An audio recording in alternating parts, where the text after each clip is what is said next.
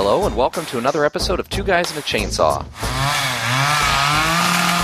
I'm Todd. And I'm Craig. Today's horror film is the 1978 film Martin by George Romero. I think it's a movie that not a lot of people remember, but it might be one of his best. From an artistic standpoint anyway. He thinks it is.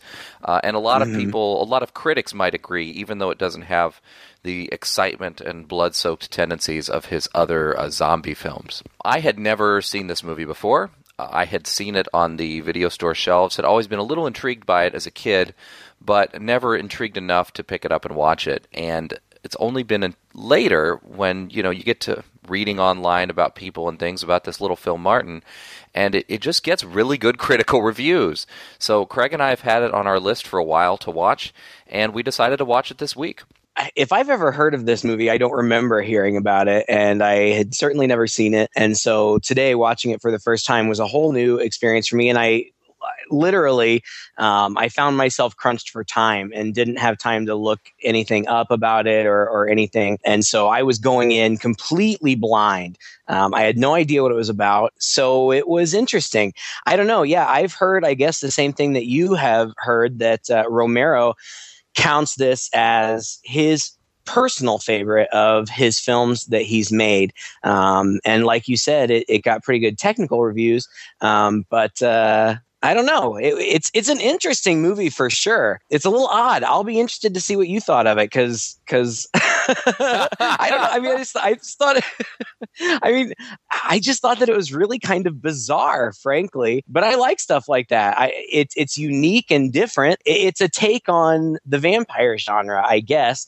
And after I watched it, I read some things, and something that I read was that Romero does here with vampires what he has done with zombies before, which is make a movie about realistic people in strange situations. But Romero kind of defined the genre, the zombie genre, really. And here was his take on the vampire genre, and it was very different and certainly interesting. Well, I would say that this movie is it's a character study, really. It's not an action-packed thriller. It is very much a drama that takes place about, and it's also ambiguous throughout, is this guy actually a vampire? Right.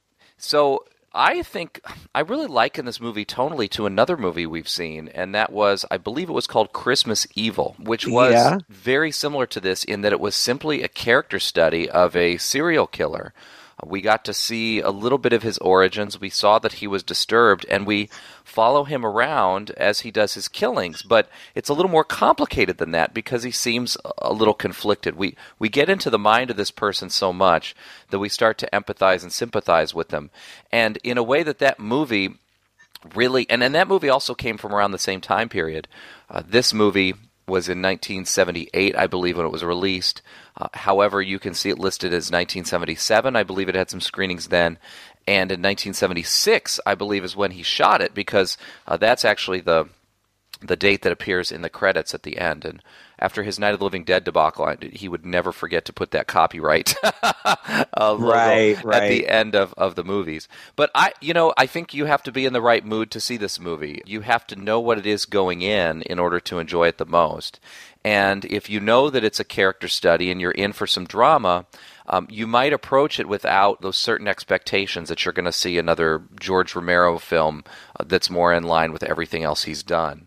But, I have to say, I enjoyed this. I didn't feel that it was that different from a lot of other films that I've seen, in that it's subject matter. It's slow. It's definitely slow moving. And again, it's way more interested in showing us the mind of this man named Martin.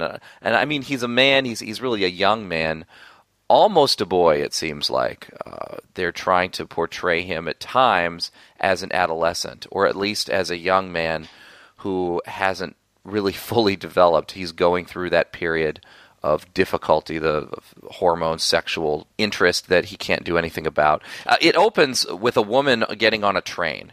And there's a guy, and this is Martin, staring after her. Immediately, you feel that something sinister is going to be going on here. They're on a sleeper train. It's going at night, and the woman goes to her room to go to sleep.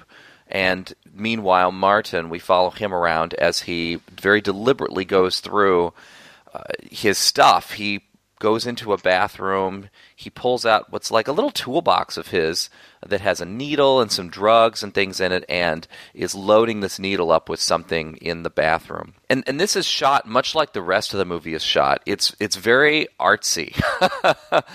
You get lots of close-ups of the needle and of the drugs. It's really... I'd say the whole movie feels a little claustrophobic in a way because Romero seems to favor close-ups and medium shots way more than wide shots, and we skip a lot of establishing shots. In most films you have like a wide shot that starts off the scene, or at least comes in at some point, that just shows you where you are. Typically then it moves into a medium shot to show you the characters, and then into close-ups when it's important. Oftentimes in movies nowadays, the way the language works is we see close-ups when things are important. And in this movie, I'd say about 50% of the shots are close-ups. Which gives it that artsy feel. But also, I think, is quite frankly just Romero working with a budget. He didn't have a lot of scenery to chew. And so that's kind of, I think, working within those limitations has given us a more artistic looking film. But I'm digressing here. He basically goes into her berth by picking the lock in the door. He even has a set of lock picks. So this guy has done this before. He's planned this out. Yep. And it's interesting, as he opens the door, or appears to open the door, we get this black and white, what we later learn is flashback footage. It's in his mind what he kind of sees is going to happen. At least that's what it appears to be at first. That when he opens the door, there's going to be this beautiful woman who turns towards him and smiles, and almost in a seductive way. But when he actually opens the door and comes in, it's empty. He just sees a mess in there.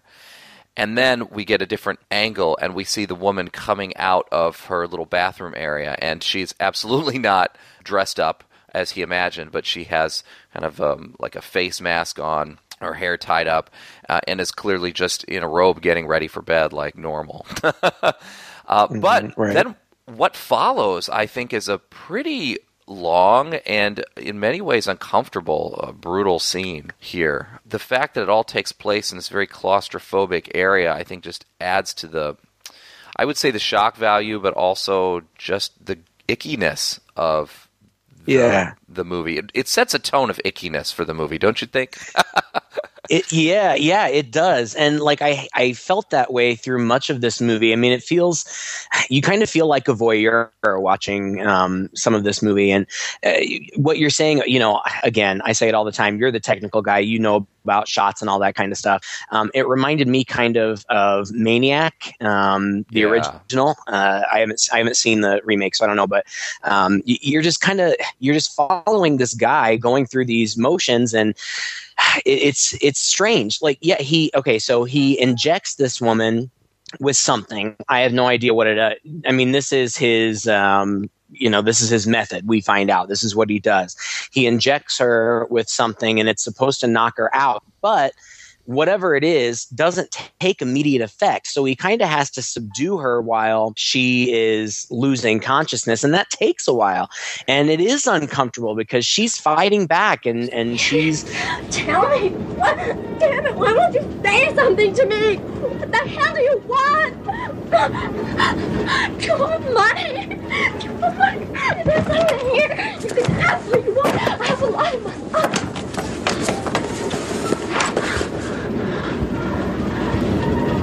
That shot me. It's all right. I'm always very careful with the needles. It won't hurt you. You're always very careful. It won't hurt you. What's in that shot? It's just to help you sleep. What was in the shot? Why do you want me to sleep? Why don't you just take what you want and go? Don't you understand? It's important to me. It's important to me. Eventually, she passes out, and he rapes her. I mean... It's, I don't know. We've talked about this before. Sexual violence in any movie, horror or otherwise, just makes me very uncomfortable. It's such an uncomfortable thing, and we don't see anything too graphic or too violent, but after she is unconscious, he strips her naked, and he is naked, and it almost looks as though he's trying to create something that's intimate, that's soft and kind. Like he's touching her gently, and he's moving her limbs around to caress him and to hug him and stuff. But again, I mean, just the idea that he's doing that is uncomfortable. And then he takes a razor blade and slits her wrists with it and drinks her blood. And then he makes it look like a suicide, basically, is what he does. And he leaves her there. And so I didn't really know what was going on. I didn't know if this was just kind of some masochistic murderer or if this was a vampire thing going on. I mean, he very obviously drinks her blood. So there's something going on there. But yeah, the whole thing, and maybe it's also just kind of the gritty nature of 70s film. I mean, we're watching this and it's not the clear, sharp focus that you see in film today. It has kind of a grittiness to it. I mean, it almost kind of feels like you're watching an old porn or a slash film or something like that. And it's uncomfortable. Plus, this guy who plays Martin, his name's John Amplas, and he's been in other things, but I didn't really recognize him from anything. But he seems so not threatening. I mean, he kind of seems like this quiet outcast type of guy. And I actually found his performance in the beginning of the movie almost endearing because he just seems kind of like a lost soul, I guess. But as the movie goes on, you really come to find that either he really is a vampire or he's just a really, really disturbed guy. And it's unsettling. His performance is unsettling. It is. It's very unsettling. And you're right, the whole movie's unsettling. And this particular scene, I think, is unsettling. And I think you nailed it right there.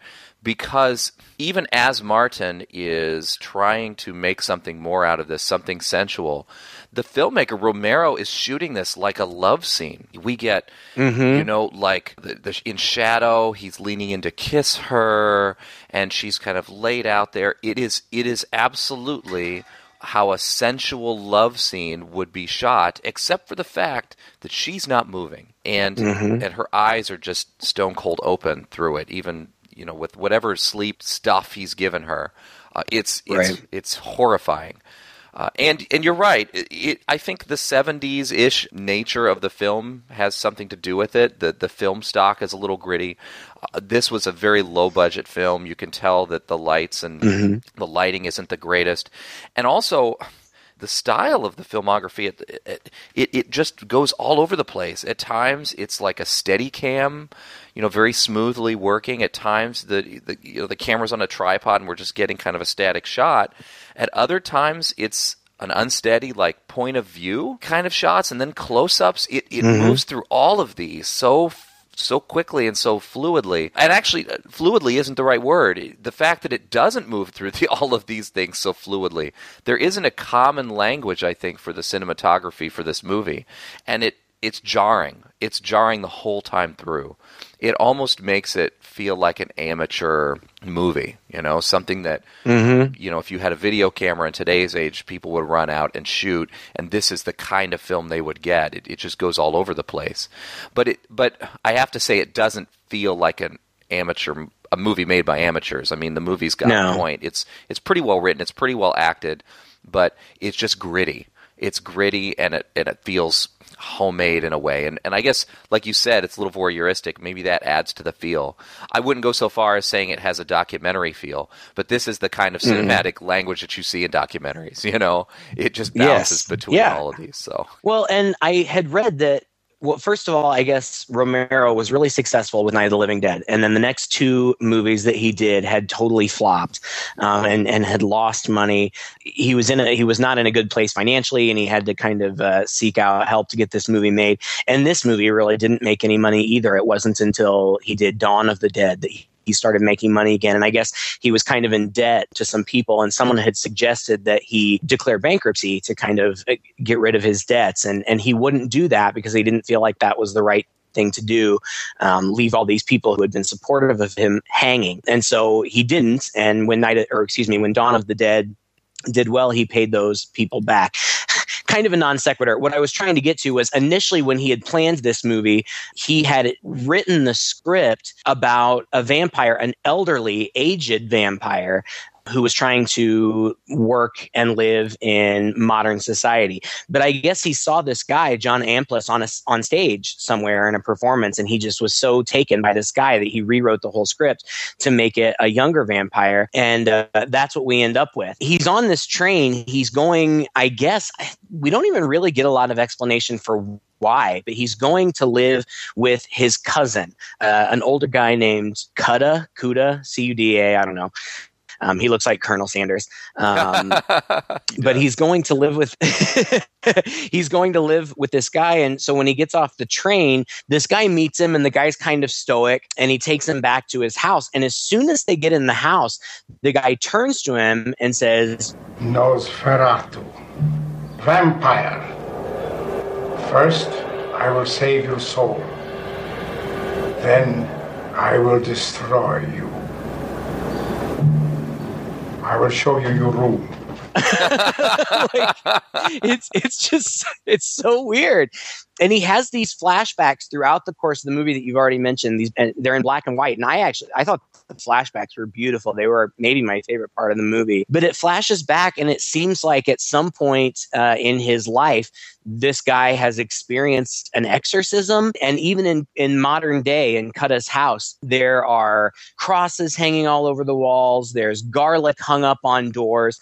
But we see right away that none of these traditional things that usually deter vampires or affect vampires affect this guy. And I love the ambiguity of it. I mean, I was left at the end of the movie not knowing. I didn't know if this guy really was a vampire or if he was just some crazy guy. He can go out in the daylight. He says at some point that sometime the daylight starts to hurt his eyes, like when he's craving blood and he gets the tingles. That's what he calls it. Sometimes the sunlight affects his eyes. But he's not affected by crosses. He's not affected by garlic. And when we see these flashbacks of him or his cousin or whomever it was trying to perform an exorcism on him, he just keeps saying things like, there is no magic. There's no such thing of magic. He even says that to Cuda, and he grabs a hunk of garlic and takes a bite out of it. He touches the cross to his face, and he says it isn't magic. So I don't know. I mean, it's a really interesting take on it. And frankly, I'm still left wondering. I don't know. Okay, so Cuda, the uncle or cousin, excuse me, has a granddaughter who's also living in the house, and her name is Christina, played by Christine Forrest, who I believe was married to Romero either at this time or at some point. The cousin, Cuda, tells her, this kid is a vampire. He was born in the old country in 1892. There were 9 cursed people in our family. Only 3 of them are still alive, and he's one of them. And then Christina doesn't believe any of this, but even she talks to Martin, and she says, how old are you? And he says, I'm 84. And they make reference to this, the family curse or the family shame. You know, there's this groundwork laid out where, okay, potentially he could be a vampire. And the flashbacks all look like olden times, you know, like I don't know when, but it doesn't look like modern day. You know, people are carrying around candelabras and they're dressed in a different fashion than contemporary fashion. So I think that the suggestion is maybe he's not a vampire in the traditional sense. And he says this over and over throughout the movie too. He says it's not like the movies. The movies get it all wrong. So maybe, you know, our modern day sensibility of what a vampire is, maybe he's not that. But the impression that I got was that he is actually in some form a vampire. I really like that ambiguity because even at the end, I was left wondering. I didn't know. Yeah, me too. And you do also even kind of wonder if these flashbacks are true flashbacks or if they're in his head. I don't think that's entirely clear either, but they do happen frequently enough, and they parallel what's happening in modern times often enough that you get the sense that maybe they're trying to say to us that this is old hat, that he's experienced this kind of thing multiple times, even though the flashbacks are really to only a couple specific events that are just happening over and over again. Just the fact that they're not multiple events, that are happening in the past that we get these flashbacks to, they don't really deviate from, what is it, kind of a woman in a castle or mansion. Then afterwards, he clearly has had sex with her and then has bitten her, and then he's being chased by a mob of people. And then what could or may not happen in sequence with this is an exorcism. It's like those three scenes that are shown over and over again. Right. And I think because it was simply the same three shot scenes, I even wondered if maybe some of this wasn't just in his head as well. Part of it was his personal fantasy. The granddaughter doesn't believe this. She thinks it's ridiculous. But Cuda is so obsessive about this that you could imagine that a person who maybe grew up in this family and had this family lore and was obsessive about it as he is could plant that idea in your head and would make you crazy. And that was a direction I thought maybe this could be interpreted as well, because Cuda is dead serious about this. But Martin himself, it's a little thread that they have early on in the movie and then just sort of gets dropped. He's kind of interested in magic. He has a magic book, and I mean just like doing parlor tricks kind of magic. Right, he's got sleight of hand kind of stuff, right? Yeah, he's got a magic book on the train that he's reading. I mean, he brings it to the house. He's reading it up in his room in the house. And even when he sits down for the first time to have, it's either breakfast or lunch or dinner with Cuda and the granddaughter, Christina, he does a little trick for them, and she's kind of delighted by it. And that's another one of those moments, as you said, where he emphasizes there is no real magic. There is no real magic. Mm-hmm. And so it can be interpreted as a way for him to come to terms with that. He's trying to understand his condition, his situation. He's explored the possibility of real magic. And anyone who's going to do that is going to first go to magicians, and then they're going to learn the tricks, and they're going to realize it is all a trick. I mean, it's a really complex character. It's neat, just the little details like that Romero has written into this script that makes this a pretty deep film, I think. It makes him a very well-rounded character and makes him interesting from the get-go. I mean, everything we've described is really just the first 15 minutes of a pretty slow-moving movie. We're introduced to a cousin, Arthur, who comes and goes. He's played by Tom Savini. You can recognize him immediately. Tom Savini's never really been the best actor, but he does pop in every now and then to these movies where he's done the effects work for, or is associated with Romero and has been for a while. We get lots of close-ups of toys and things where Martin is playing with some toys, and again, there are just so many close-ups in this movie. You want to imbue every little thing with significance. You want to think that everything Romero is showing us, he's showing us for a purpose.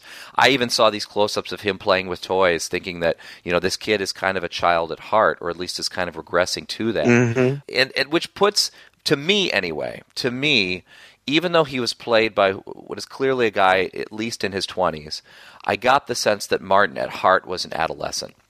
And part of that has to do with... Yeah, right? And a lot of that also has to do with his lack of sexual development. His MO is to drug women and then have sex with them. And we start to get these narratives that come and go throughout the movie. And again, in a really clever way, it's really disjointing and confusing. He's in the narratives, Martin is clearly talking to somebody. And you don't know initially who it is he's talking to until later on, probably about midway through during the narratives, you see him on the phone and you realize, because he asks for a phone in his room. And it's to call a radio station. He's so looking for somebody to talk to that the only one he can speak to it's not even Christina. It got to be outside of his family. He's got no friends. It's one of these anonymous radio talk show hosts. And so we get the idea that throughout this movie he has become a regular on call-in listener on this radio to this radio host, and this host has enjoyed chatting with what he's calling the Count. Gets crazy sometimes. And sometimes I think they're really going to catch me and hurt me or even kill me. Yeah, I've seen that in the movies. People trying to stop your kind. I'm pretty careful about not getting caught now. I've learned a lot of things. I have good tools, and I have the needles. Needles? It was really hard before the needles. What kind of needles? Count? Doesn't take him seriously, of course, also feels like he's speaking to a crazy person, but that is his sort of therapy, and it also serves as a nice little device to bring Martin's point of view into the movie from time to time. We do kind of want to know what Martin's thinking, and it's really skillful the way that Romero brings this in and brings it out. I had read that he actually had the whole movie narrated, but it turned out that the narrative was just strong enough that he cut most of that out. But it was nice that he left a little bit of it in, because it does provide us a little more insight into his character at the times when we need it the most. And the insight that I got throughout it was this guy is like an adolescent. He's totally confused with the world. He doesn't know how to relate to women. He's scared of them. But he has these sexual urges, but he doesn't know how to deal with them. He goes to a sex shop early in the movie. Mm-hmm. You know, there are a couple moments of him walking through. I mean, this is filmed in Pittsburgh. It really doesn't have a place associated with it, but it looks like a rundown factory town, actually. And again, the movie does a great job of showing a sense of place. It just feels like he's living in this gritty place, this really depressing, sort of bombed-out city, like Detroit today, you know? Just everything is decaying and falling apart, and Romero's giving us these shots of cars being crushed in the junkyard, and we hear from Arthur that he's a mechanic, but he can't find work at the factory, and that almost immediately is cut with another shot of cars being crushed and hauled off to the junkyard. You know, it's really great in the editing and the imagery that he's able to give all this a sense of place in a very natural way. Yeah, I had read that the original cut ran almost 3 hours, like 2 hours and 45 minutes.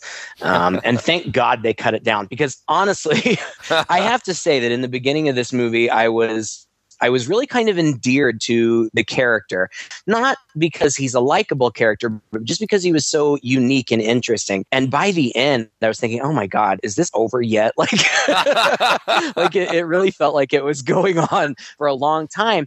And part of that is just because, you know, there's, as far as narrative is concerned, there's not a whole lot of story. Like, I expected there to be more in terms of character development or action. But it's really pretty simple. I mean, Kutta owns like a general store. So Martin does deliveries for him and stuff. And so he starts to kind of get introduced to different characters, and he's kind of drawn to, it seems like, housewives. And there's one sequence where he is stalking this housewife, this married woman whose husband travels for business apparently. And he's been stalking her enough that he knows that. So there's a scene where her husband goes out of town and he is stalking her. He buys a garage door opener at like a hardware store and can open her garage door and gets in her house. You know, it's a pretty action-packed sequence where, again, it's all intercut with these flashbacks that are also very reminiscent of the scene. You know, some girl in the flashback leading him off to bed or something like that.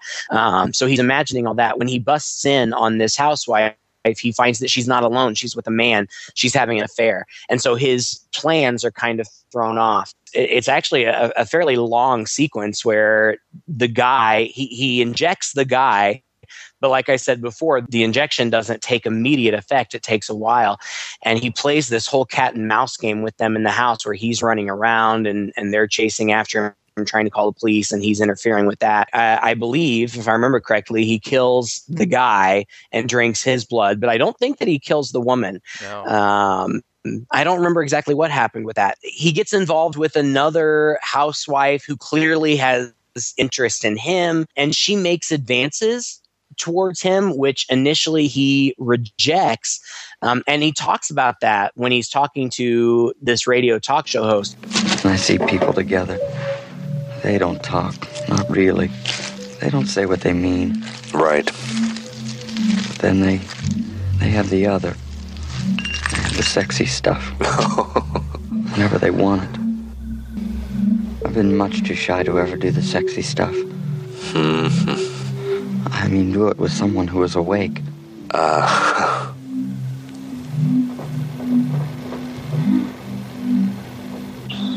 Someday maybe I'll get to do it. Awake, without the blood part. Just do it with somebody. And then be together. And talk all night. Eventually he starts an affair with this woman. He actually does get, personally intimate with this woman. But, it's just that. I mean, the whole middle of the movie is just, I don't know. I don't even want to say character development, because it doesn't even really seem like character development. It's almost just kind of getting into the mind of this guy.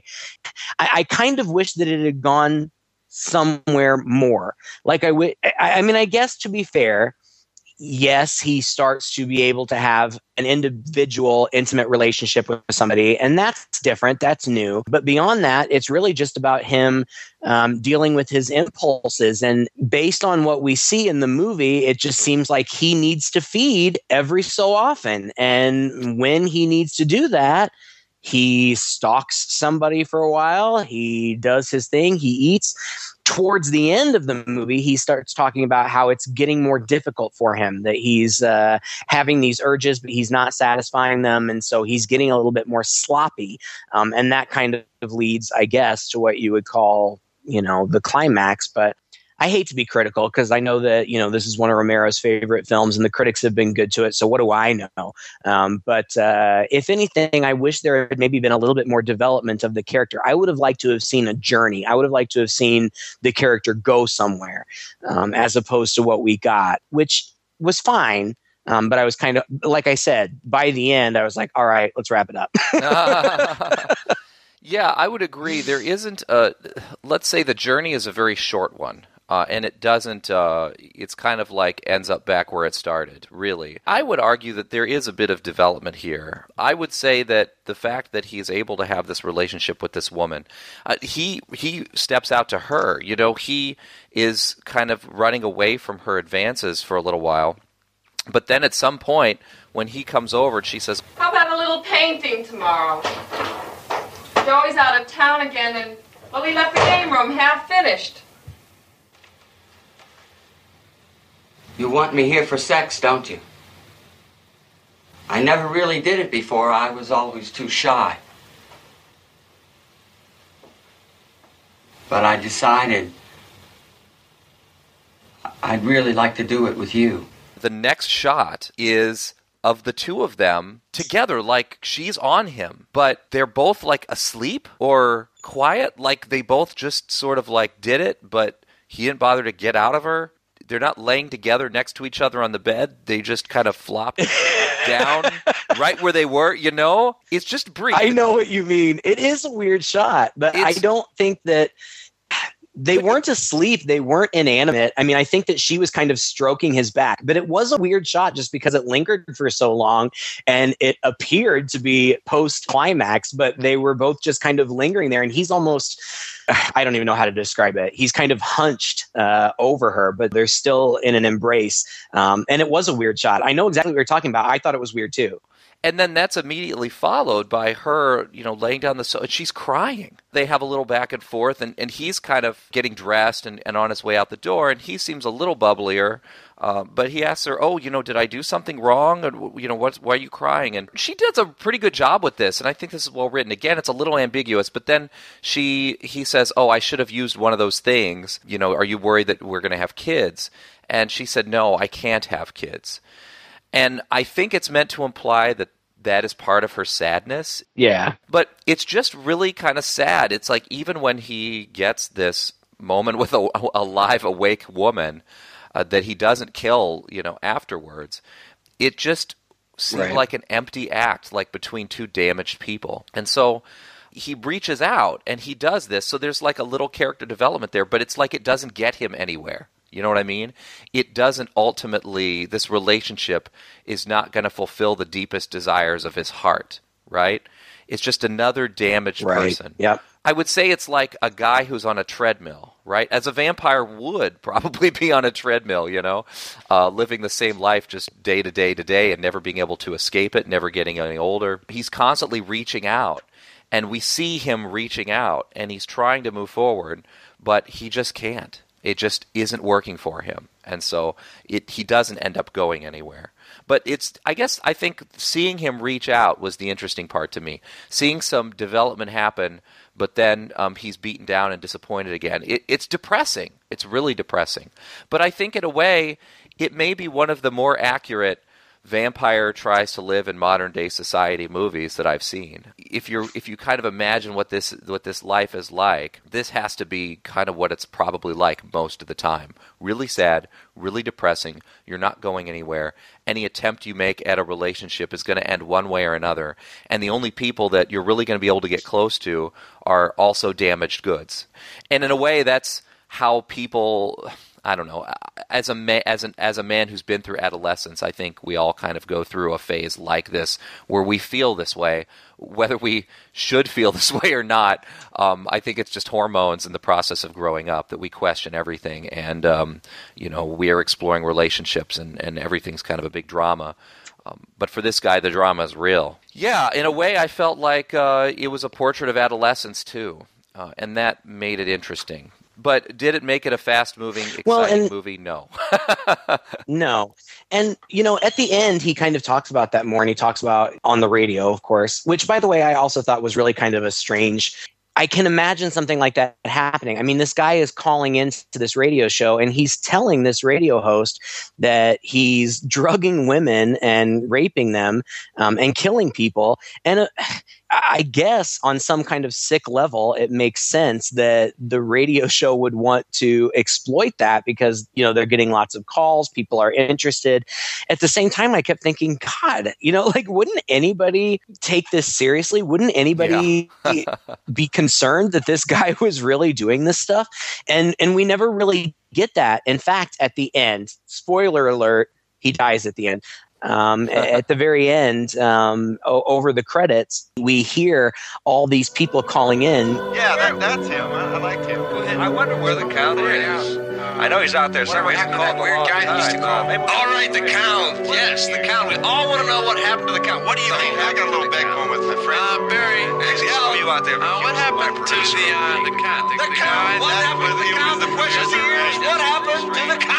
Again, we said it over and over again. It's unsettling. It's unsettling to think that I can imagine that happening, even in 2017. Now, of course, in 2017, everybody's wiretapped, and you can trace anybody's phone and all that stuff, and so that dynamic is not there. But it was a little bit disturbing. And again, here's another person he's reaching out to who's not really going to be able to help him. He's talking to himself, and this guy is as much laughing at him. He's laughing at him, but not so much as to turn him off so that he'll stop calling. Right. Just like a radio host would do, right? Yeah, that I agree with you. That is one of the holes in this plot, is that it's pretty hard to believe that he's actually going to be able to get away with these murders in the neighborhood and be calling into this radio show and admitting to all of them at the same time.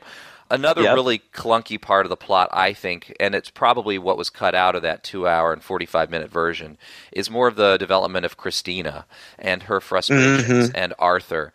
It just kind of shoehorns in this brief meeting between Cuda and Arthur at the bar, where Arthur's talking about how he's a mechanic and his life here sucks and this town is dead.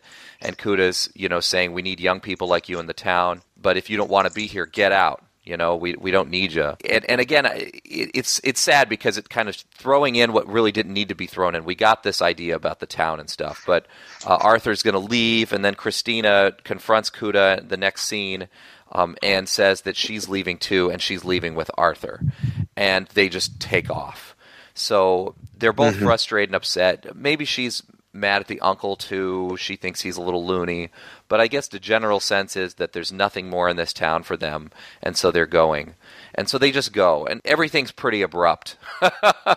Again, the movie has a very disjointed feel. It jumps so quickly through the time, it's a little unclear sometimes what's happening and why it's happening. Is it happening because of the previous scene, because these two scenes are in sequence, or are we seeing something 2 weeks later, that's going on? Either part of that's intentional, choice on Romero's part to keep you on edge and keep you disoriented, or it might just be the fact that he had to cut his own movie so much. But yeah, and really the first truly violent death scene that we see, and I'm not saying that the other ones aren't violent, but the first one where he's not so cowardly about it, he's got something in his hand and he's beating somebody with it, is he just goes and beats on some bums. with the big lead pipe. He's, I guess, being pursued, or at least he feels like he's being pursued. He breaks into a store for a change of clothes, and that, sets off the alarms in the store, and so the cops show up, and there's this chase scene where he gets chased to a gang hideout, and the cops are there, and so the gang starts a shootout with the cops, and this is all intercut with the mob scene from his flashbacks. So I guess this is the point where you realize, okay, the movie's going to wrap up soon because we're getting some action and we're seeing the tail end of the prototypical vampire or monster story where the mob starts to come after them. But again, it's just him being sloppy. Why did he have to break into the store to get a change of clothes? And this guy's a pretty careful dude. I just felt like he was just coming unhinged at this point, and maybe that's what he was trying to say. It's even intercut with some slaughterhouse footage of a chicken getting cut up, which was weird. That didn't seem to relate directly to what was happening, and it just gets even more disjointed as the film goes on toward the climax. Yeah, I found that whole scene odd as well. You're right. I think that the point is just that he's becoming unhinged. And he even says that, when he's talking to the radio guy, he says, I guess I shouldn't have friends. No. I was getting pretty mixed up. No, that's right. You shouldn't get involved. It's dangerous, right? Right. You forget. You make mistakes. Live for yourself. Whatever it takes, right? Get through the night, right, Count? Are you making fun of me? I'm with you, Count, huh?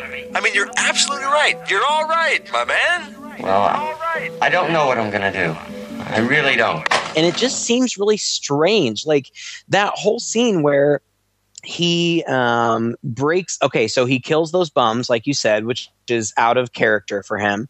And then he breaks into this store to change clothes. Now, we've always seen him get cleaned up and change his clothes, but I felt the exact same way that you did. Why would he break the glass storefront of a store to get in there? Meanwhile, the the alarm is going off and going off and going off, and he's just like sitting in there getting dressed, and the cops are coming, and they come and they get there, and then, like you said, he just conveniently happens upon this meeting of drug dealers or gangsters or something or whatever. So the cops are diverted away from him because they're having this shootout with these drug dealers or whatever it is. It just seemed really bizarre. And I do think that it was just meant as a plot device to get us to the end, because that leads right to the end. I also think that you're right with the editing. I had the strong feeling that we lost a lot of the relationship between Martin and Christina. I think that was supposed to be more fleshed out. I think that they were I expected that would be the human connection that he would find, that might change things or shape things for him. And you see that a little bit, but you're right. Then eventually she just leaves and she's just gone. He says, you're going away. People go away to forget their past lives. You won't remember me. And she says, no, that's not true. I promise. I'll send you a letter telling you where I am. But he says in his radio narration, she never sent me a letter, or I never got the letter. So we lose out kind of on that. And I think that from a story perspective, maybe we lost something there in the editing.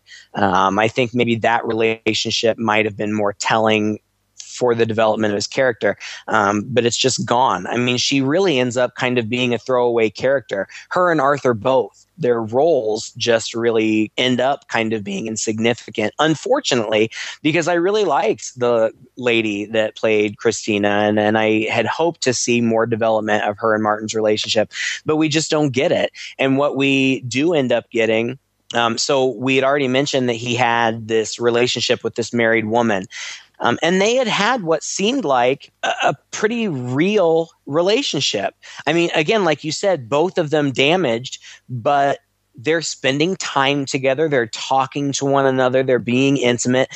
And you can tell through all of that she is in some way, I don't want to say disturbed because that makes it sound like crazy. She's not crazy. I think that she's just depressed. She's in a bad marriage. She's having an affair with the grocery boy. So we don't really get to see too much, except for that he's able to make a human connection. But eventually, he goes back to her house to meet with her, and he finds her dead in the bathtub. And that was a really kind of disturbing image too. I mean, she's probably about 3/4 submerged in the bathtub. She slit her wrist. There's blood everywhere. It looks like maybe she's drank or taken some pills or something, and her eyes are wide open.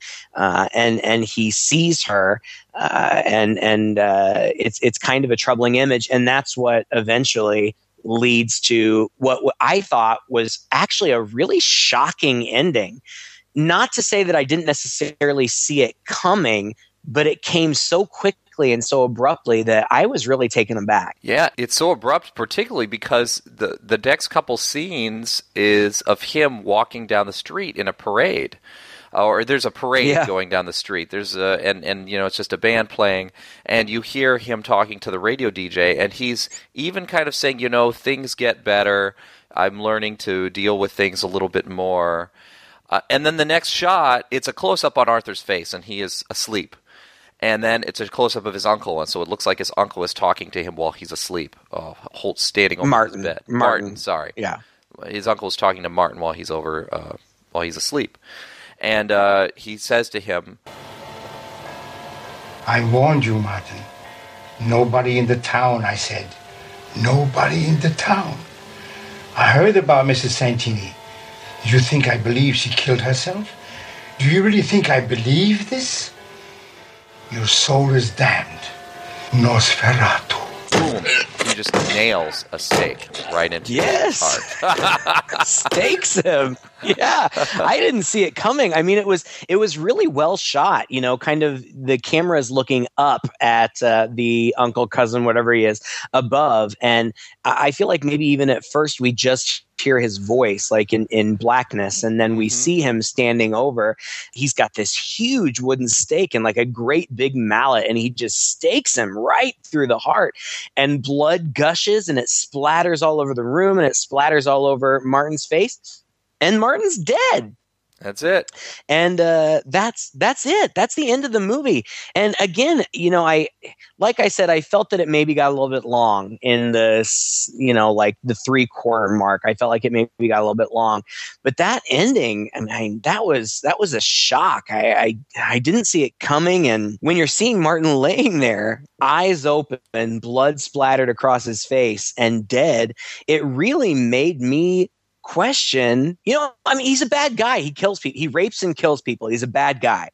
But you almost feel for him, like this violent, bloody end. It's just so disturbing. It took me aback.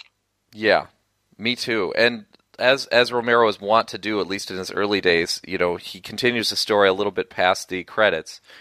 And the credit sequence is going, and we're hearing the radio host speaking, saying, well, you know, I wonder what happened to Martin, or I wonder what happened to our vampire, our count. At the same time, the camera's zooming into this patch in the yard where clearly Cuda has buried him in the corner of the garden, and he's seeding that part of the garden as the credits roll, and finally it goes out. It's really a very, very abrupt ending, as you said, and I agree with you. I felt for him at that moment. I mean, it's tragic in a way because he was a tragic character, and yes, like you said, he was a bad guy, but he didn't want to be a bad guy. You felt like this was his life, that he had no choice, and so yeah, to go out like that with no bang. Right. It's really pretty sad. And so, you know, the movie, again, like you said, his character doesn't really go anywhere. It's definitely a character study of this guy. And then turns out he's not even important. He's going to die, and he's going to get buried in a lawn, and grass will grow over him, and that's it. He's fertilizer is all. And it is just it's a sad thing. It's bleak. It's a very bleak film. And, it is. And that's what Romero does really well, right? The end of the original Night of the Living Dead is terribly bleak, and it's also pretty abrupt, quite frankly.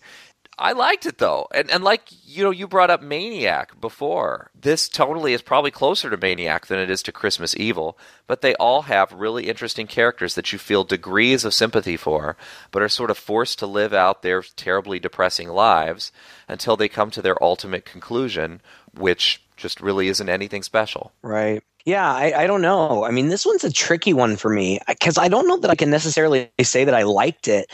I appreciated it. I especially appreciated it in the first half because I felt like the actors did a good job of getting me invested in their characters. And it was different. We've seen a million vampire movies, and I like vampire movies, but this was different. It was kind of a different spin on things, and it really kind of tied vampirism in general to kind of adolescence, being different, being awkward, not being able to function in the way that you or society deems as normal or accepted. And I appreciated that. In a sense, it reminded me a little bit, I guess, of Ginger Snaps, which, by the way, we have to watch and soon. Oh, yeah. But, just kind of using vampirism more as a metaphor for social awkwardness or maybe even mental health struggles. Yeah, I was just going to say that. In a way that I hadn't. Yeah, in a way that I hadn't seen before, and I appreciate it on that level. I don't know if I'd ever watch this movie again. I don't know if it held my interest or was entertaining enough for me to actually sit down and watch it again. But I'm glad to have seen it. It was interesting, and I would recommend it to anybody who is a horror fan, or especially if you're a Romero fan, because he really, really got into the whole zombie thing, and he's good at it. But this is it's something different, and it's interesting. I think it shows Romero at his best, quite honestly. He is a skilled filmmaker, and you wouldn't know it from some of the movies. Some movies he made because he had to, or on the cheap, or he had interference or things. But this guy's an artist, and this is the kind of movie you have to see to know that for sure. There's a lot of care, a lot of time, a lot of thought that's clearly gone into every shot and every edit in this movie. And the characters, except for the clunky parts that we really believe are just, forced edits, you can tell that he really cares about this Martin character. He's made him very well-rounded. He's made him complex, and he's managed to make him very sympathetic. If he hadn't done that, this would be just a dumb movie, quite honestly. Yep. But he did. And I think you're right. I think that you can see some commentary here also on mental illness and on a society that is ill-equipped to deal with and give that person what they need. Mm-hmm. Yeah, I don't know. Maybe I'm reading too much into it, but Martin and Christina even have a conversation at one point where she says, you probably need help. First of all, she says several times throughout the course of the movie, I know that mental illness runs in our family, but she suggests that it's actually the uncle and those other religious fanatics that are the ones who are mentally ill, and that perhaps they have damaged Martin to the point where he is now. So I don't think that was unintentional. No, I do think that it was some commentary. And it's entirely possible that's the case. I mean, we've talked about how ambiguous this is. You really don't know, and that could be the fact, which makes him an even more tragic character because you get the sense that, at the end of the day, even though everyone has to take responsibility for their actions, the way he is not his fault. Right, one way or another. Well, thank you again for listening to another episode. If you enjoyed this, please share it with a friend. You can find us on iTunes and on Stitcher. You can also find us on our Facebook page. Please like us there, share us there as well. Let us know your thoughts about this movie and any other films you'd like us to review in the future. Until that time, I'm Todd. And I'm Craig. With Two Guys and a Chainsaw.